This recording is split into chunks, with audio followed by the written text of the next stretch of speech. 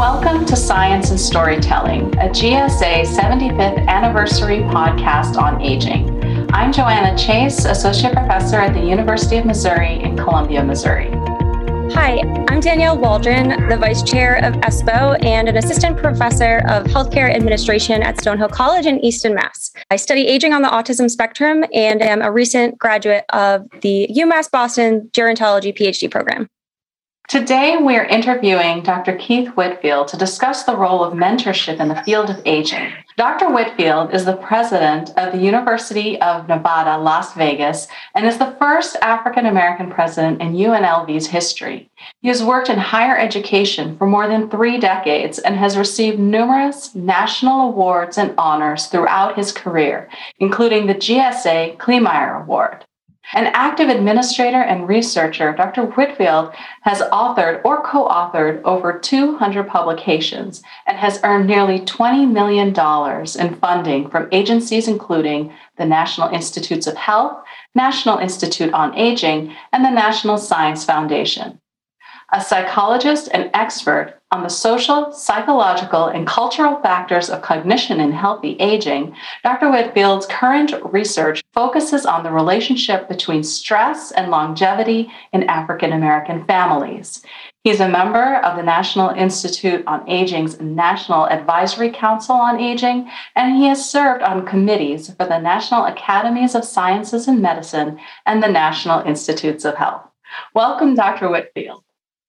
Thank you, Joanna. Thank you again. Yeah, it's very good to be here. Great. Thanks for the introduction, Joanna. Welcome, Dr. Whitfield. We're curious about some examples of how research findings, either in your work or recent studies you've read, can translate into practical use for older adults, students who study aging, all of us in the aging field. Well, that's a really good question, Danny. What's fascinating is that a lot of work that we do, a lot of work that I think particularly social scientists do, is for the sake of increasing knowledge, but not necessarily to put into practice. I've had a couple of things that I would argue were contributed to policy briefs that were made in terms of trying to argue the impact of health disparities have on special communities. And those are always really exciting. I think for the people who do policy, they have a more direct route sometimes between what they actually write and their science and what action is. For most of my career, it's been trying to address issues that are little known issues, little understudied populations, where by providing knowledge, people can have more informed decision-making to make actions. The only other example I could think of, though, is in some of the work that, and I don't even know if it's direct, but some of the work that I've done translates into things that are considered for interventions that are made. So there's kind of a policy route and there's an intervention route, where as we look at clinical interventions today, one of the things that is a huge issue is that there's not enough minority representation in clinical studies. And the question is why? And some of the work that I've done in the difficulties and the issues that arise around recruiting special populations have contributed to some of that. So, I couldn't say, it's those top 5 ones that did it, but that my work, I've been told by others, we use that to try to figure out what's going on. Or I have a paper from 2008, the Journal of Gerontology, Psychological Sciences, I think it is, looking at whether you do between and within group studies and what are the things to consider. So it's to me, it's not basic information, but it's thoughtful information that people then put into action more so than my direct papers. Great. Yeah, I think sometimes as social scientists, it's easy to focus on the next publication or what's right in front of you, but we really need to take a step back and see how it's going to implement interventions or policy. And I think a lot of our members, especially ESPO members, are really trying to make those connections between policy, research, and practice. So we appreciate your work in that field.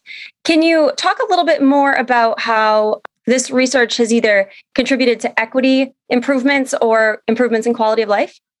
A couple of different ways. It's another really good question. Some is actually just even understanding what the, I was going to say disequilibrium, what the lack of equity actually, what it looks like, how it plays out, how it came about to be.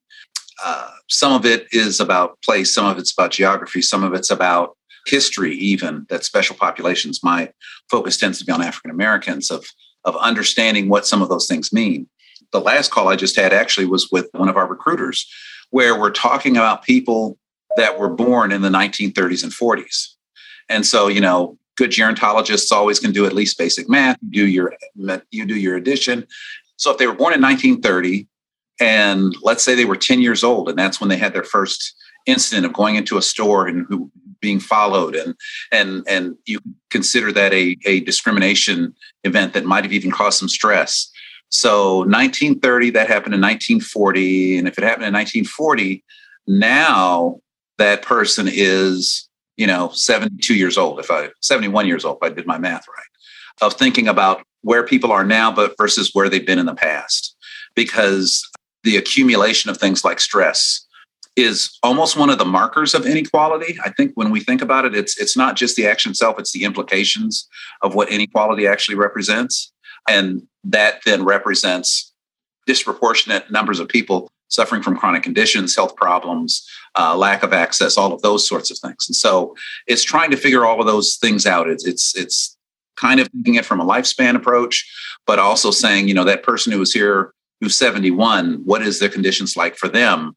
And what's important for them? Because somebody who's 70 versus somebody who's 40, interesting. There are certain things that actually happen for both those two age groups, but they came about from different reasons. They came about, one is going to be someone who's likely going to experience early mortality.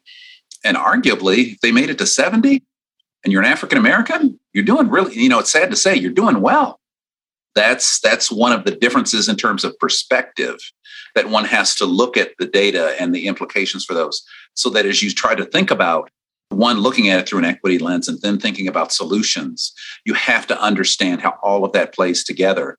And also not to just look at the things that are weaknesses or that people are put upon, but, and this is for all of you young people out there who, you're interested in this equity stuff, look and see who's being successful.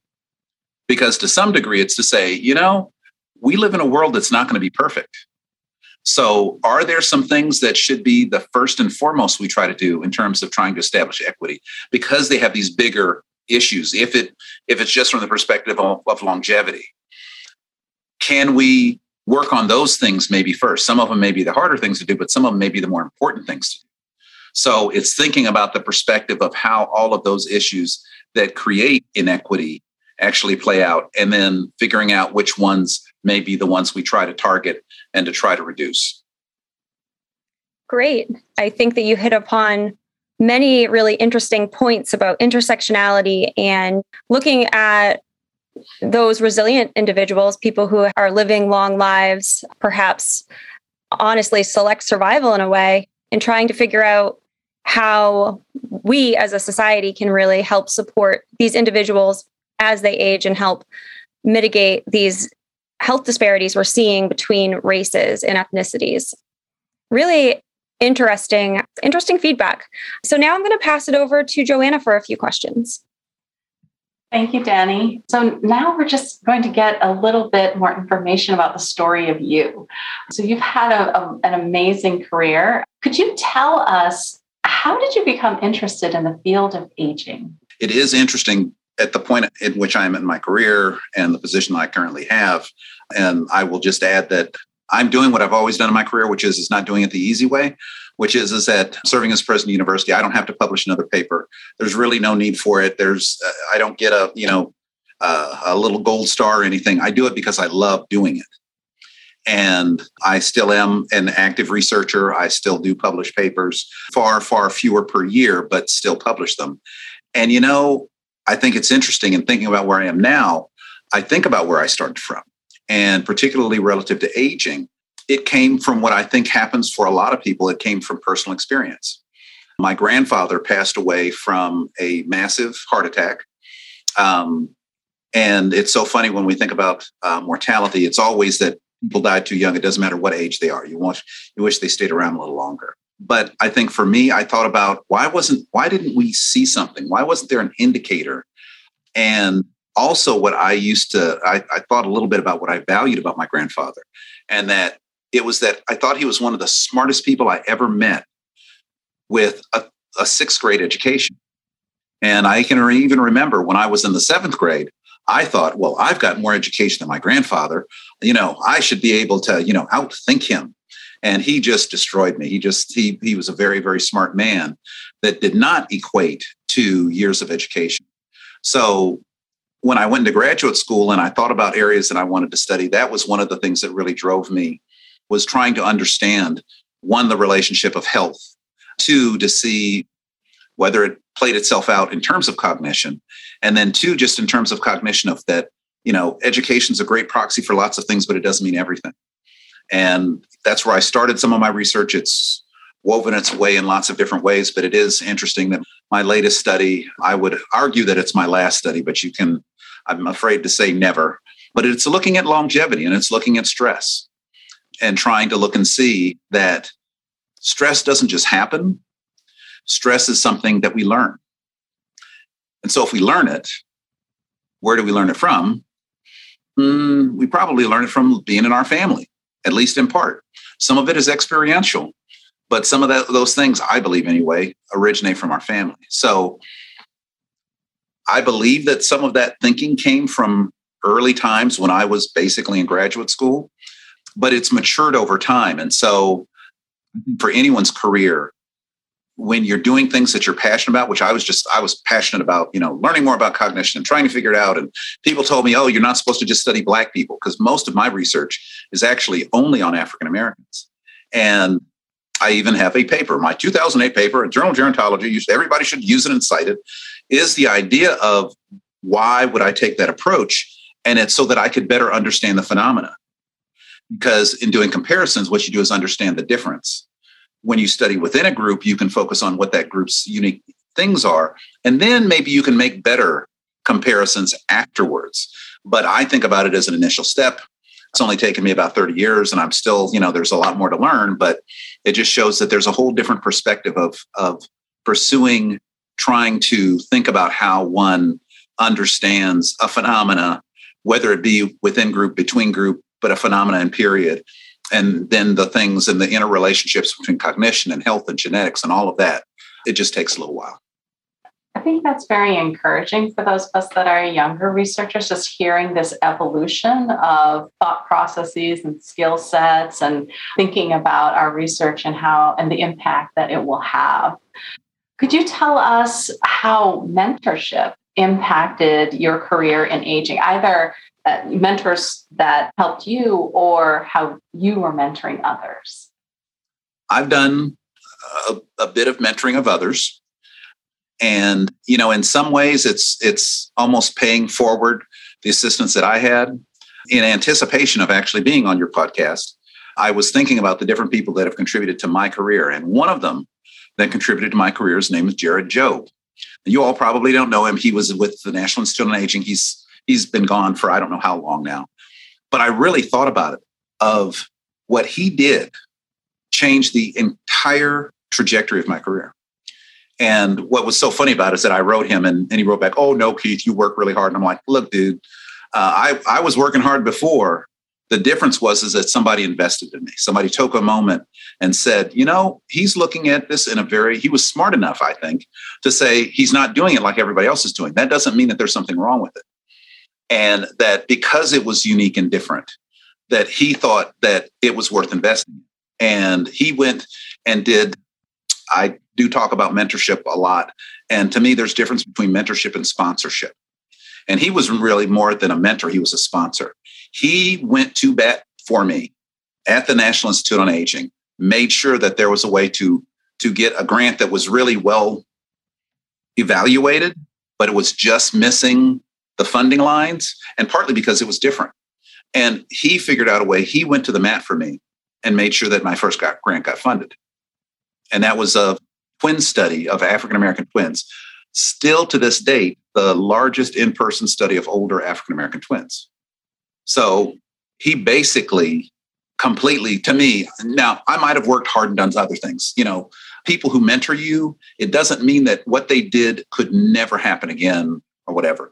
But what they did make things happen. This man did make things happen. He completely, and it was that he did it with humility. He didn't do it to brag later on. Like I have to remind him every now and then when I've gotten a couple of new jobs, when I got to Duke University and then I became a provost and then became a president, I made sure that, we wrote back and forth. And I told him, I said, I hope you're proud. You're, and if I screw up, you're partly responsible for it because you're the one who got me going. But it's been people like that. It's been people, my undergraduate mentor, he was not a gerontologist. I don't think he really knew, but he pulled for me. And it's one of the things that I try to do for people as much as I can is that I will pull for them until there's a reason not to pull for them. Like I will trust you until there's a reason not to trust you. And I think that that's something that when you see it, you need to grab them as a mentor. And you need to make sure that you do everything that they ask you to do as a mentor, because what they're doing, they're going above and beyond the call of duty. I have also had times when there have been people who I've mentored who didn't listen to me. And I struggle with them because I was younger and a hard head and sometimes just probably wasn't paying attention to what I thought. And for me as a mentor, sometimes when I see that, it's like, you should choose whatever path you want to go. I'm just here if you want help. And I say this to a lot of people too. I say this to some people that I'll help you, but if you don't ask for help, I won't give you help. I'm only going to give you as much as you actually want. But if you want more, I'll keep giving you more. I'll invest in you. I'll provide that. But I do that in part off of the models that I've had from other people in my life. There's really something so powerful about someone believing in your work.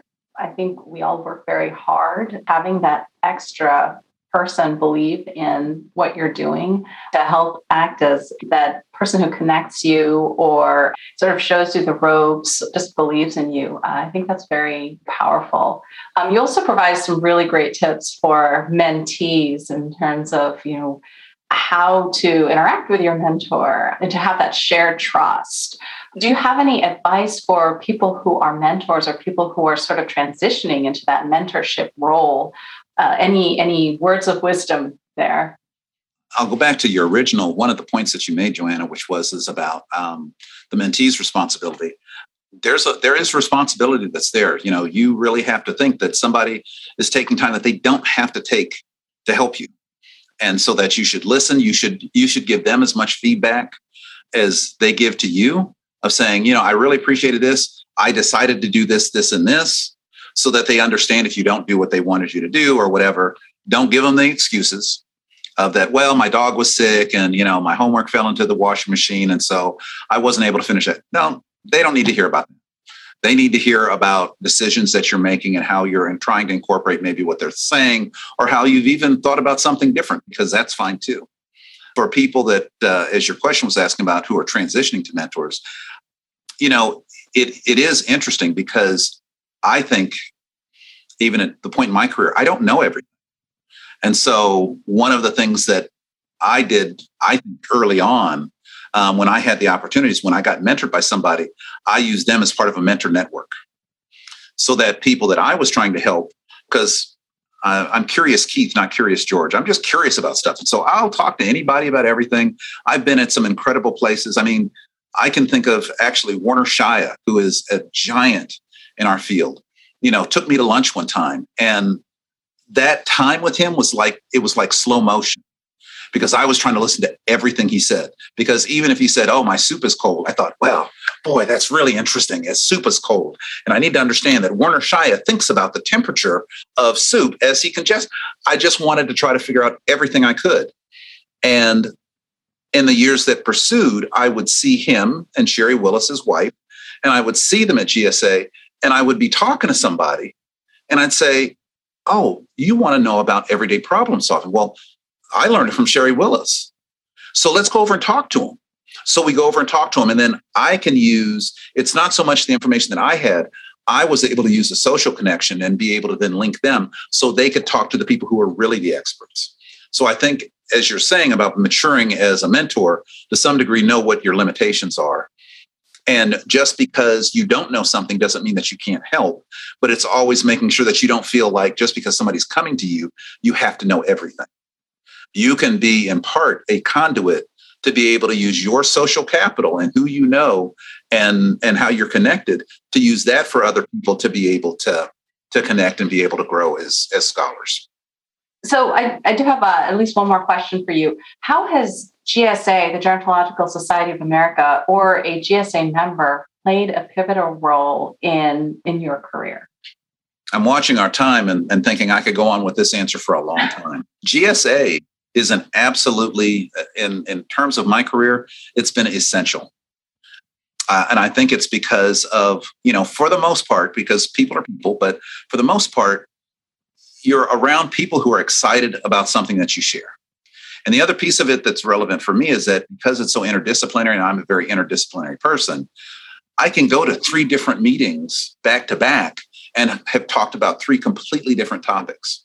And so growing intellectually and growing in terms of my scholarly pursuit has been supported by the association.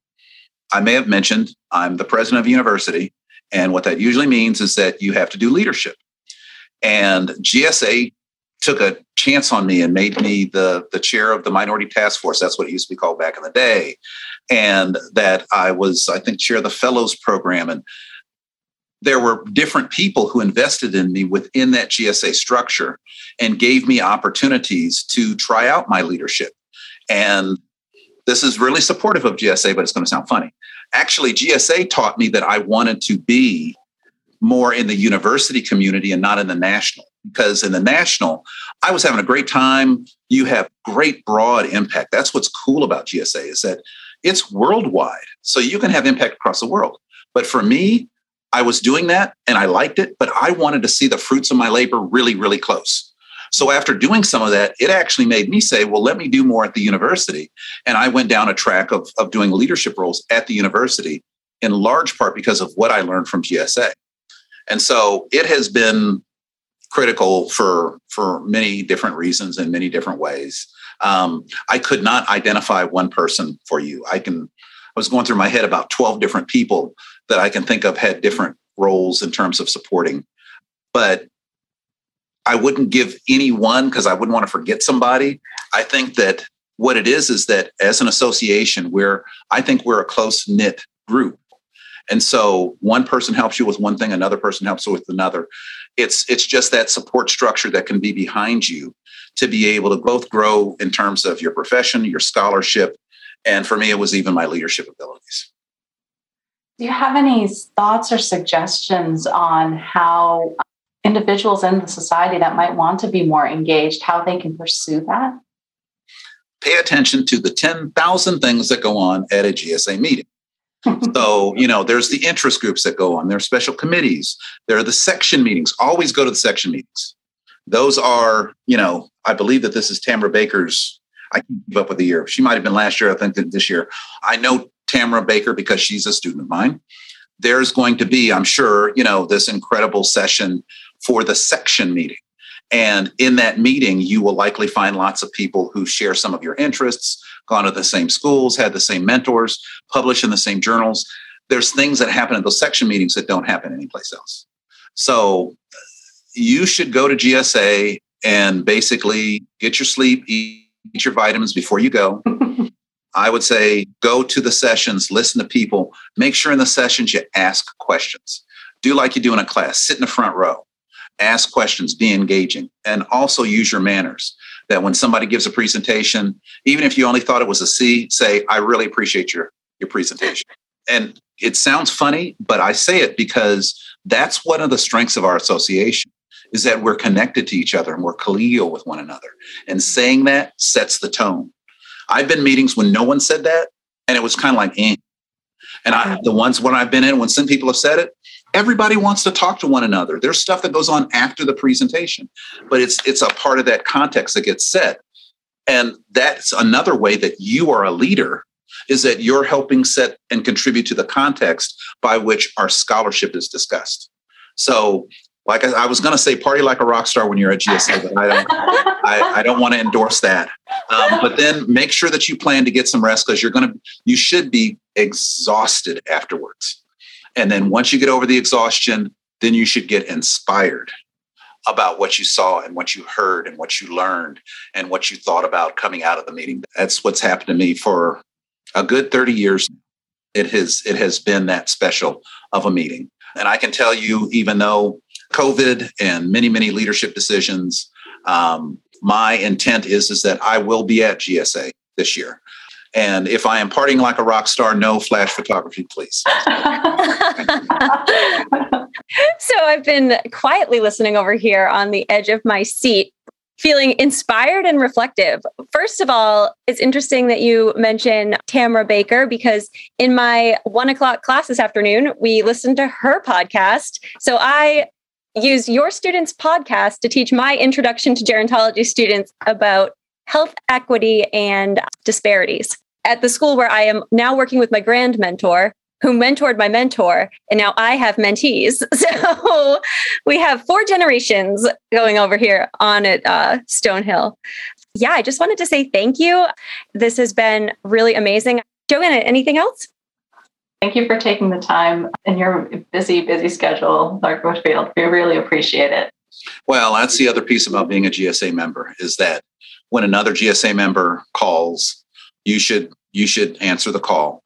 And I just want to give a special shout out to you all. I was with GSA before ESPO was created. And I think that there was some question in front of saying, well, do they need to be so special? They need to do this. And that energy, that momentum that ESPO does, you all impact the entire association. Do not be fooled. All of us old heads want to sometimes think that, we're doing whatever. We're inspired by what ESPO does. And so keep doing what you all are doing. Make sure that you bring along the next generation every single year so that we can learn more and more and we can be a better association. Thank you. To learn more about the Gerontological Society of America, visit geron.org. The Gerontological Society of America was founded in 1945 to promote the scientific study of aging, cultivate excellence in interdisciplinary aging research, and education to advance innovations in practice and policy. For more information about GSA, visit geron.org.